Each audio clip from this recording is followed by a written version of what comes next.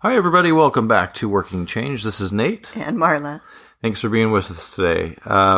Today we have part 2 of our attachment series. Mm-hmm. So last time we talked about attachments that develop in childhood. And if you didn't catch that, there might be some background that could be helpful for what we're talking about today. We don't want to kind of repeat ourselves too much. So you might want to check that one out, and it might give you a little bit more background for this one. This one, we're going to talk about adult attachment. Right. Whether it's romantic or friendship, but just any kind of relationship you have as an adult and how your attachment style may affect that. Right. And so these attachment styles really seem to come out particularly in our closest relationships. So romantic partners, really close family, friends, that's where we tend to see these kinds of attachment styles. And even when we parent our children, which we talked about in the last podcast, but we're not going to go there again. Yes. Okay. So why is this important? Why did we break this up into 2 different podcasts, Nate?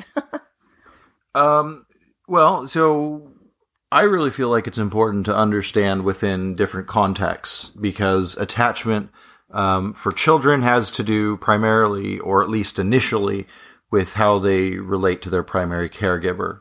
Mm-hmm. And then attachment as we get older have more to do, I mean, it's partially to do with our experiences when we were young, right? But we also absorb experiences when we're older, and those experiences reflect in how we deal with not just ourselves, but with other people. Right.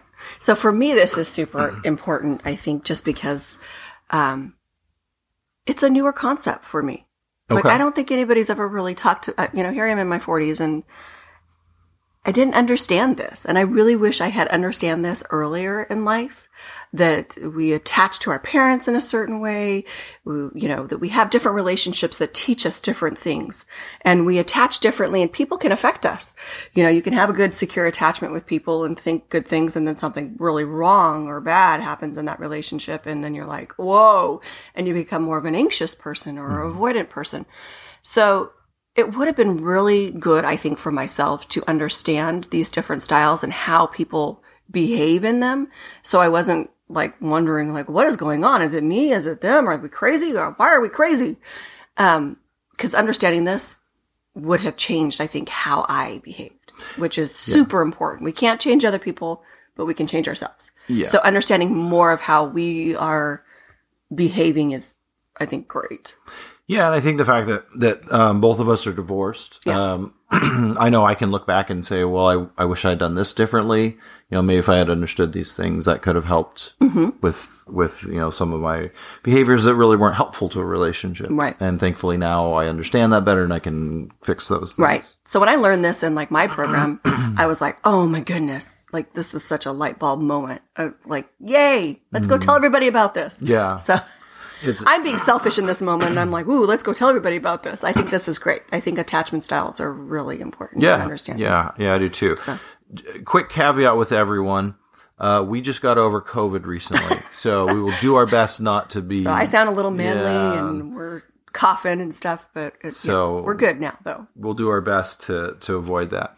So I feel like the place to start with attachment styles is to just kind of briefly talk about each of them and what you see with each of them. Yeah. So ultimately, people that are functioning at the highest level would have what we call a secure attachment style. So a secure attachment style is based on the idea that we have individual needs, but we feel comfortable with ourselves and with other people. So we can go to other people to get help with those needs, and we don't feel threatened if they can't help us in that moment. We have emotions.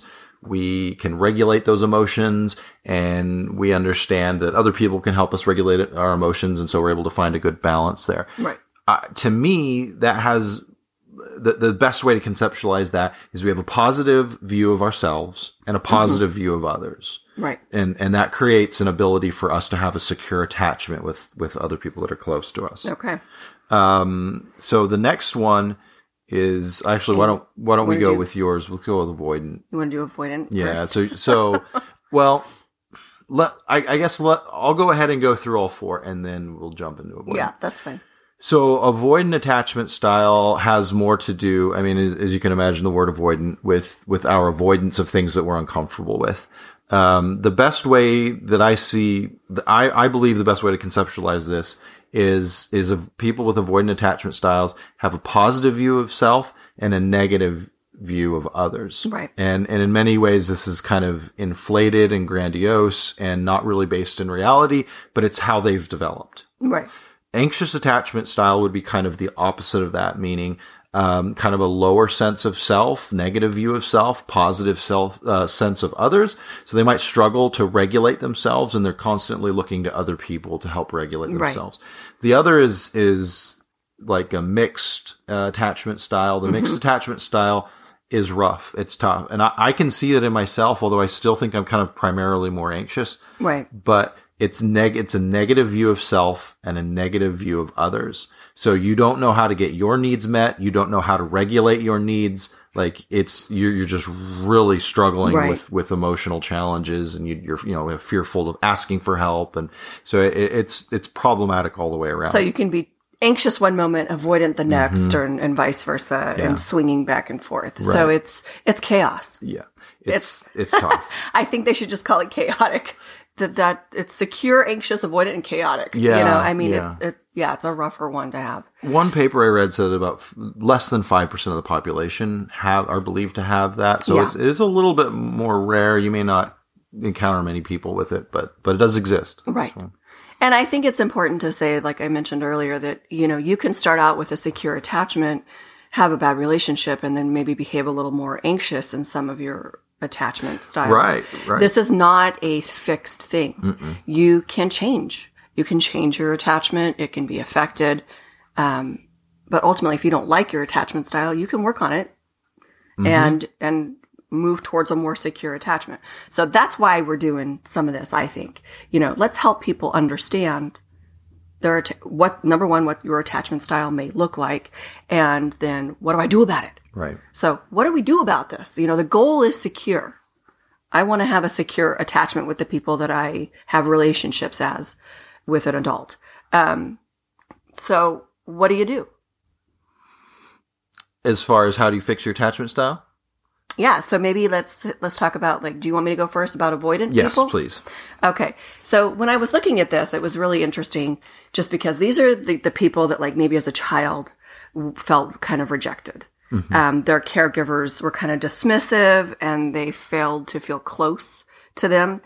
And so being rejected, they think, well, I'm just going to go do this myself. I can handle it. I don't need to ask anybody else. I'm going to get my needs met.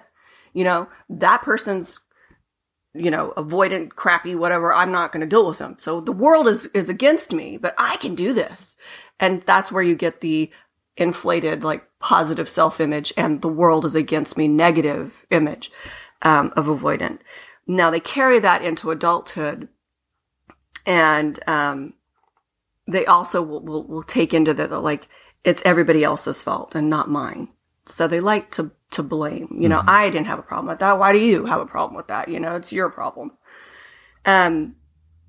They typically will minimize and disconnect from their emotions and from how their body feels.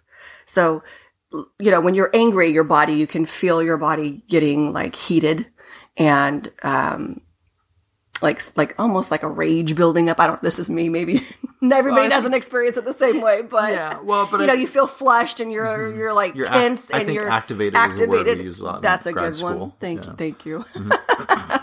So for me, it's, a person that is avoidant doesn't like to feel that, and it kind of freaks you out. So they want to avoid that. They want to just kind of remain at this homeostasis of just calm. Mm-hmm. And so when they start to feel emotions that don't feel good, they're going to shut it down. And they do that with emotions, and they do that with body sensations. So they have a very young, immature view of how to see their emotions or recognize their emotions and then what to do with them. Right. They don't know how to regulate them. Right. And this is the same problem you have with, we won't talk about this just right now, but anxious people with anxious attachment styles have the same problem. Right. Inability to regulate their emotions. Right. But they handle them differently. Mm-hmm. The anxious person wants somebody else to meet those needs. The avoidant is I'll just handle it by not dealing with it. Right. So what they're going to do is they're going to say, don't get too close to me. So if you're having a relationship, like a romantic relationship with somebody and they're avoidant and you come to them and you're upset and you want to talk to them about something or something that's too emotional, they're going to be like, I don't think so. I got to go do something else. I had a relationship with somebody that was more avoidant, and every time I brought something to this person, they actually fell asleep on me. So that was their strategy. So I would be crying or doing whatever and upset, and I would look over and they were sleeping. And I'm like, what? What's going on here? But that's what an avoidant person does. This person shut down. Mm-hmm. They did not want to have to deal with the emotion that I was bringing to them. Mm-hmm. They were like, nope, can't do it. This is crazy. She's crazy. Whoop, I'm done. So that was kind of weird. I was like, what is wrong with you? Wake up. We're having this conversation. So I think if my younger self had understood that, I would have been like, this person's an avoidant person. I can't bring these emotional things to them because they don't know how to deal with them. Right. So we need to teach this person. So what you would do for a person who is avoidant is you would teach them how to, recognize emotion in their own body. And their own sensations and their own bodily sensations and feelings, how to label them, how to react to them, what to do. They also, I would say an avoidant person, I would not try to do this as a relationship. If you were the avoidant partner and I was secure or whatever, I wouldn't want to try to fix my partner. I would say, let's go get you some help with a therapist and somebody who knows what they're doing. Because the other thing would be, everything that I have read is that they need to kind of rewrite their narrative from childhood, and see that their childhood in a different kind of perspective, and maybe talk about some of the damage and the dismissive feelings that they felt, and rewrite that. And that needs to be done by somebody who's trained.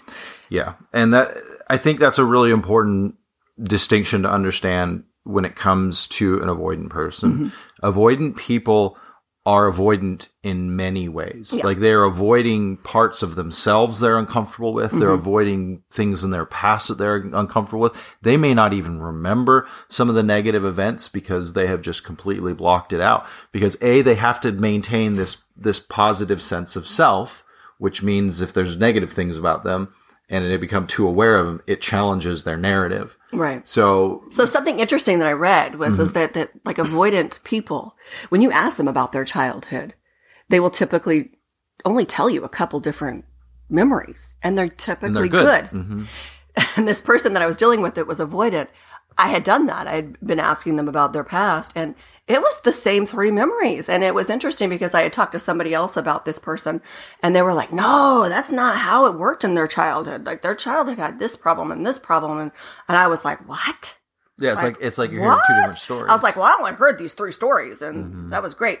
And when I went back to this person who was avoidant and asked them about that, they were like, well, sure, I don't remember that.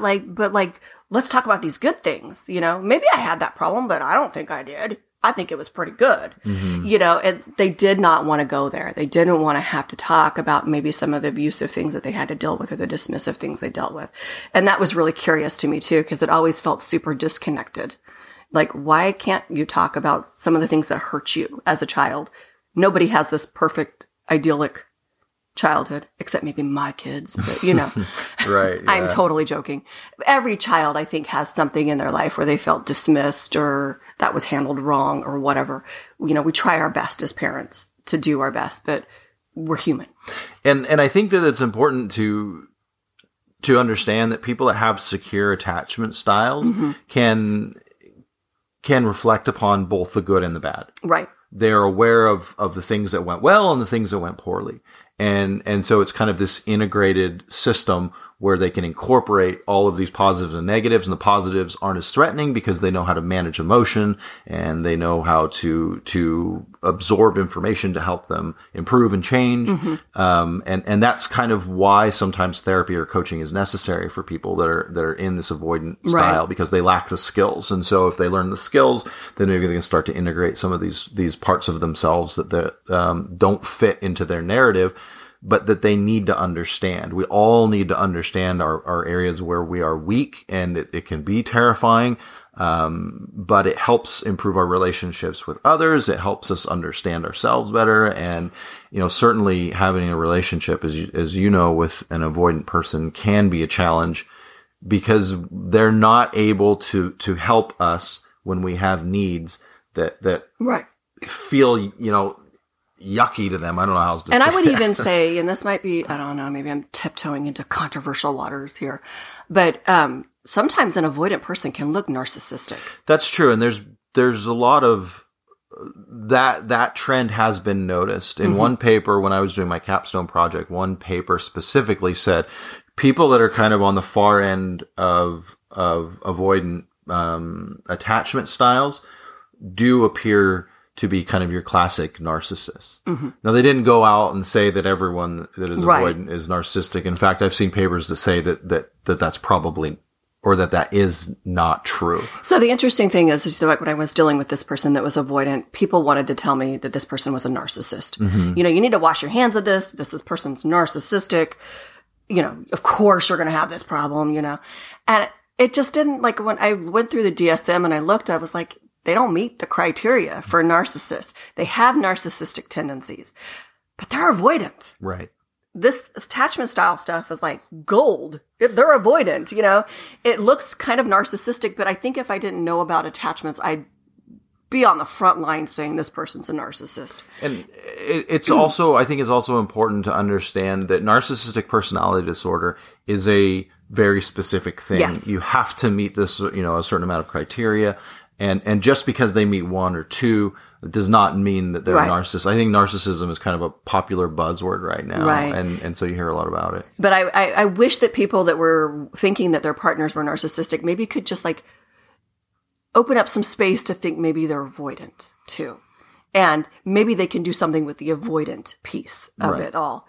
But opening up your mind to that also, instead of just saying they're just one thing. Yeah, right. Might be helpful. But so to wrap it up, an avoidant person, I would say get a good therapist. Yes. Get somebody who understands that. Get them some help. They're going to be very difficult to help. They're going to be avoidant. So it might be a little bit of rough there. But if they're looking for help, there is help for that. Right. And I believe, like, if you can find someone that's skilled in attachment theory, maybe with some somatic background. Yeah. That can be really helpful. So what do you mean by somatic background? Okay, so somatic therapy is the idea that our emotions manifest in our body in kind of a physical way. Okay. And so they can help us kind of understand maybe what we're experiencing in our body. Right. And how that relates to our emotions. And so there's a lot of good information that can be translated from what we're experiencing physically to what we're experiencing emotionally. Right. Okay. Thank you for that. Because that was a newer term for me when I hit this program. And I was like, what are they talking about? Like, right. So I appreciate that. Yeah. So anxious attachment. Anxious attachment. So I would say that anxious attachment is my primary attachment style. Yes, it is. And yeah, you know this very well. But I'm glad I know this. So anxious attachment style is sometimes known also as preoccupied attachment. There's a few different words that people will use. I like anxious. I don't know. It's just what I use. It's believed about 20% of the population have this attachment style, 1 out of 5. So it's relatively common. And interestingly enough, trends seem to indicate that it's more common in females. But I have it. So you do see it in men too. Now, ultimately, it's based on kind of this fear of abandonment or this insecurity that we're not good enough. Yeah. So I don't think it's a stretch to say that people with anxious attachment styles are just anxious. I mean, that we just are anxious. They're we're worried. fearful. Yeah, right. They're worried that they're not enough and that people are going to leave them and They don't want that. Right. Yeah. And so you've seen this particular thing, we're nervous about being separated from our partner. Yeah. Like how many times have you gone out of town for a day or a couple days and you've come back and I'm just totally frazzled and you have to put extra work into me because I'm like, I don't know what just happened. I got hit by a truck, but it was just, you were gone for a day. Right. And so it puts me in this really heightened emotional state where everything is difficult. So there's several characteristics that are important to understand when it comes to anxious attachment style. One of the first things that I mentioned about it was we have kind of a negative view of self. Right. So we don't necessarily think the best things about ourselves. We might be overly hard on ourselves. We maybe are not totally realistic about what our strengths are. And we see ourselves kind of as more as weak in some ways. Okay. We are insecure in our relationship, and that has more to do with us than it has to do with the other person. Okay. Although sometimes it might have to do with the way we're reading signals. One of the interesting things I read in some of the papers when I was, again, doing my capstone project was people with an anxious attachment style will interpret neutral signs as negative, which is fascinating because most communication that's happening between people are neutral, right. Which means someone. Well, we tried this. Yeah. Like we looked at like pictures of just like emotions, and I was like, "Hey, Nate, what is this?" And you're like, "You said something else," and it was like, I think I said anger. and I was like, "No, that's like." Like fearful or disgust or something. You could not get all the emotions. Like everything just looked like anger to you. And so it's interesting, like when you and I interact, there are times that like I have to like just explicitly tell you, I'm not angry. Right. This is my frustrated face or my disgusted face or my I'm overwhelmed face, because you're not reading my body language and my facial expression. Right. At that point, I'm just projecting my fear, my anxiety out. So, people with anxious attachment styles, also are clingy, and they can be possessive, and they can appear very needy. Right. They have an intense fear of rejection. They can be very jealous, and they don't easily trust other people. So they might have like kind of smaller circles of friends, and if you cross them, you're done. They can lash out with some aggression. Well, this is the aggressive partner too. Right. I think people think, they're anxious, they're going to be timid.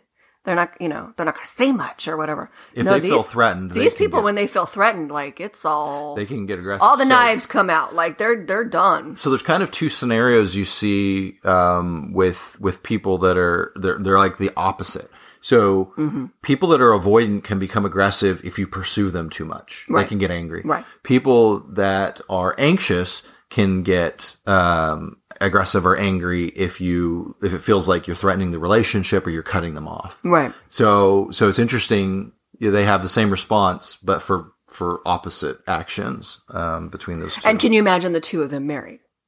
So this is this is a fascinating thing. It is or not in a relationship. Unusual for someone with an anxious attachment style to connect with someone that has an avoidant attachment style. And it's believed that the confidence of the avoidant person is really attractive to the anxious person. Right. Because they're looking for someone Well, they're going to handle okay. it. They're the opposites. They view the world oppositely. So like one person can handle one thing that the other person can't. Yeah. And so they kind of feed on each other. Right. But it's a mess. It's a hot mess. Yeah, I mean, think about it. What is your mixed attachment? It's chaos. So what do you do with two people who have different opposites? Yeah, it's like chaos. oil and water. Yeah. Yeah. Yeah. It can be really difficult. So here's some of the triggers, and I think it's important to understand some of these triggers. When you have an anxious person and they're dealing with, say, unresponsiveness. I'm taking notes right now. Yeah. So I text you and you haven't texted me back in a couple of hours, and I keep looking at my phone. Like my anxiety is rising. And I start thinking, what is going on? Is she with somebody else? Is she okay? Right. So I start to think about all of the threats to my relationship that might be going on right now. And it may have nothing to do with that, but it's kind of this anxiety producing this cloud of things that almost certainly don't exist, but that are driving my emotion. And you can see the kind of downward spiral that someone can go into pretty quickly from that. Now, unresponsive can also be impulsive, where, that's like somebody giving you the cold shoulder, like let's say you're upset with me and I try to reach out to you. And I'm like, I'm not having it. And you're like, don't talk to me. so that can kind of put an anxious attachment style type person into a similar type of space. Right. So the next would be anything they perceive as a threat to the loss or a loss of the relationship. Right. To the abandonment. Like right. I feel like I'm going to get abandoned here. Right. So, what are you doing? Right. Yeah. Right. Mm-hmm. Another would be like a partner becoming distant. And that could be a million reasons for that. I mean, right. Nothing to do with you, but the anxious person could just be stressed out and thinking about something they have to do, and they're not plugging in as much. And then it's like, they're like not connecting with me. Right. What's going on? It's my problem. There's something wrong with me. And that's the issue is the anxious person is consistently internalizing this as their fault. Right. They did something wrong. And what they're going to want is closeness. And in that moment, the other partner may need some time alone. And so what each person needs is at odds. Okay. You can't give one person alone time if the other person needs There's a lot of triggers here, man. Right. Yeah. I know. It's you anxious people. Oh, stop. Like you're not. Okay. And then another would be like a partner becoming more independent, which could be a very normal thing, especially in a young relationship. If you're, say, in your late teens, early 20s, like you're kind of consistently becoming more independent. Right. And so someone's natural progression in life may appear to an anxious partner that they're kind of getting left behind and the relationship is in jeopardy. And the relationship's going to end and I'm anxious again. Right. Yeah. Right. Okay, so we got all these triggers. So those are the triggers. So the question how is, do we fix this? I know. So the first thing is increasing our awareness around the fact that we are attached anxiously or that our partner is anxiously attached. If we know those things, then that can help us. I will just say that was the biggest blessing you ever gave me. What's that? Was to tell me, I'm an anxious person. These are my triggers. And this is what I need. Right. From you. Right. So the next part, which is interesting, which is we can change kind of our thought process and our behavior. So for me, changing my thought process and my behavior would be, okay, I am aware that I'm feeling anxious right now. I am aware that I'm concerned that the relationship might be threatened. And that allows me to reach out to you and to find out if I need that. Now, you've become so good at knowing what I need. I don't even have to do that anymore. You preemptively let me know now. Yeah. We've done it a little bit wrong at times. So right. Well, dropping dimes here. We didn't get it right every time. No. And I think that's the thing. And in relationships is learning, like you said, those patterns that you have and then disconnecting those patterns and rewriting a different pattern. Right. So you had been in a relationship with someone that didn't have an anxious attachment style and you had a hard time getting this person's attention. So in the past you had to come, I dealt with an avoidant person. And when I deal with an avoidant person, you come in with a hammer or a sledgehammer. Right. Because they're not paying attention. They're not paying attention, and you think you have to be loud, you're anxious. And so dealing with another anxious person, you just need to be kind of soft. Right. You don't need to you just need to say what it is. Well, and the other thing that you do, which I really appreciate, is when things are rough and we're having a discussion that is not fun, which is part of life. Yeah. You're very good now of telling me, I love you. I'm glad I'm with you. I don't want to leave you. So that can help me stay engaged because the first place that my mind is going is I'm the problem. Is it over? Yeah. Yeah. And it's reminding you that this is conflict we're having in the moment, not with our whole relationship, but just in this little window. Right. And I need this little window to be managed, but I still love all of this that I'm with you. Right. And so that's part of the changing my thinking and behavior. And then you've kind of changed your behavior in order to accommodate me. Right. And then of course, therapy or coaching can be really helpful because ultimately if you have someone that has an anxious attachment style, in order to shift to a more secure attachment style, they have to come to a place where they can find these positives within themselves. Remember, secure people, they have a positive view of themselves and positive view of the world. So with an anxious person, they have a positive view of the world. We need to increase the positivity they feel about themselves. Right. So help them to see their strengths, help them to work on becoming, I guess emotional management is part of that, but also becoming comfortable in their own skin and new tools to grow. And so sometimes people just haven't really gone out in the world, and I use the term like stacking wins, which is, you have good experiences and you're going to have some bad ones, but if you have enough good ones, they'll override the bad ones. Right.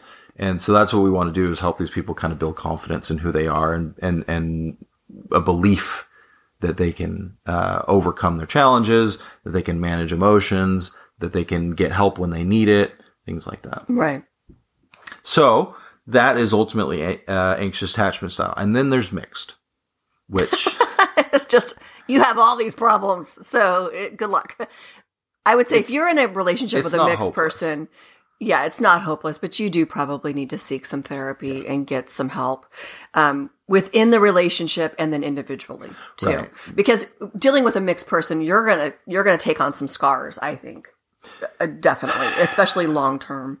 Yeah, so the issue if you have mixed attachment styles is very confusing for the person experiencing it, and then very confusing for the partner. Mm-hmm. And well, you don't know if you're coming or going, right? And that you bring up a subject, and it's like, what am I going to get this time? Am I going to get the anxious partner or the or right. both? They want to be with me, and now we're too close, and so it's this vacillating, but it's very, very confusing.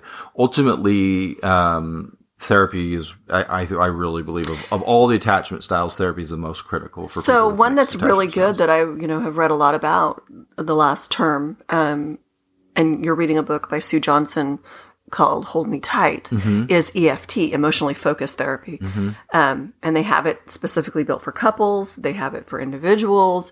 But it's this idea that like we need to really understand our emotions and kind of rewrite these patterns that we have.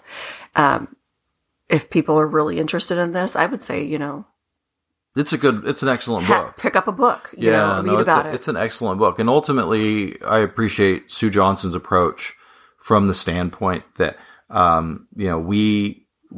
we can serve our partner best by being there for them when they need help, and meeting them where they're at. And in turn, we need to do that for each other. And for anybody that's, probably quite a few listeners are aware of Tony Overbay, and he has his 4 pillars of a connected conversation, which is, has its roots in EFT. Nope, there's that COVID. Yeah, you're doing pretty good. You're doing so well. So, anyway, that's a framework that allows people to be supportive of one another and to hear one another and to... and to rewrite patterns, because we have patterns. When we have a relationship, we get into like little grooves of how we deal with each other. Right. And when things are negative, we are anticipating something negative. And so we walk in just automatically negative. Right. The walls are up. We're defensive. It's a real challenge to kind of let all of that go and start to create something new. And sometimes you need a third person to say, hey, this is your pattern. This is what you're doing. This is how we can redo it, and both feel heard and manage your emotions differently. Right. Okay. So that was attachment styles. Ultimately, I really feel like me becoming aware of it and you becoming aware of it and us being able to talk about what's happening for us and be able to meet the person in, whatever space that they're in. I just love attachment styles. I'm like all about it right now. Well, I think it's great. Yeah. And I think that we both have seen improvement in our relationship as we've become more aware of our issues around attachment and as we become aware of maybe our childhood and if we had damage there, our past relationships and if there was damage there and what we're bringing to the table right now and then how we interact with one another. Right. I think that's great. Yeah. So hopefully that was helpful for you guys. If you have any questions, you can reach us at Working Change Coaching at gmail.com. It's so long. Yes, I know. Sorry, I couldn't come up with some story. You probably could have, but it wouldn't have fit with our It's all good. Working Change Coaching at gmail.com. And we love to hear from you. Yep. Absolutely. We appreciate everyone that reaches out and hope you have an awesome day.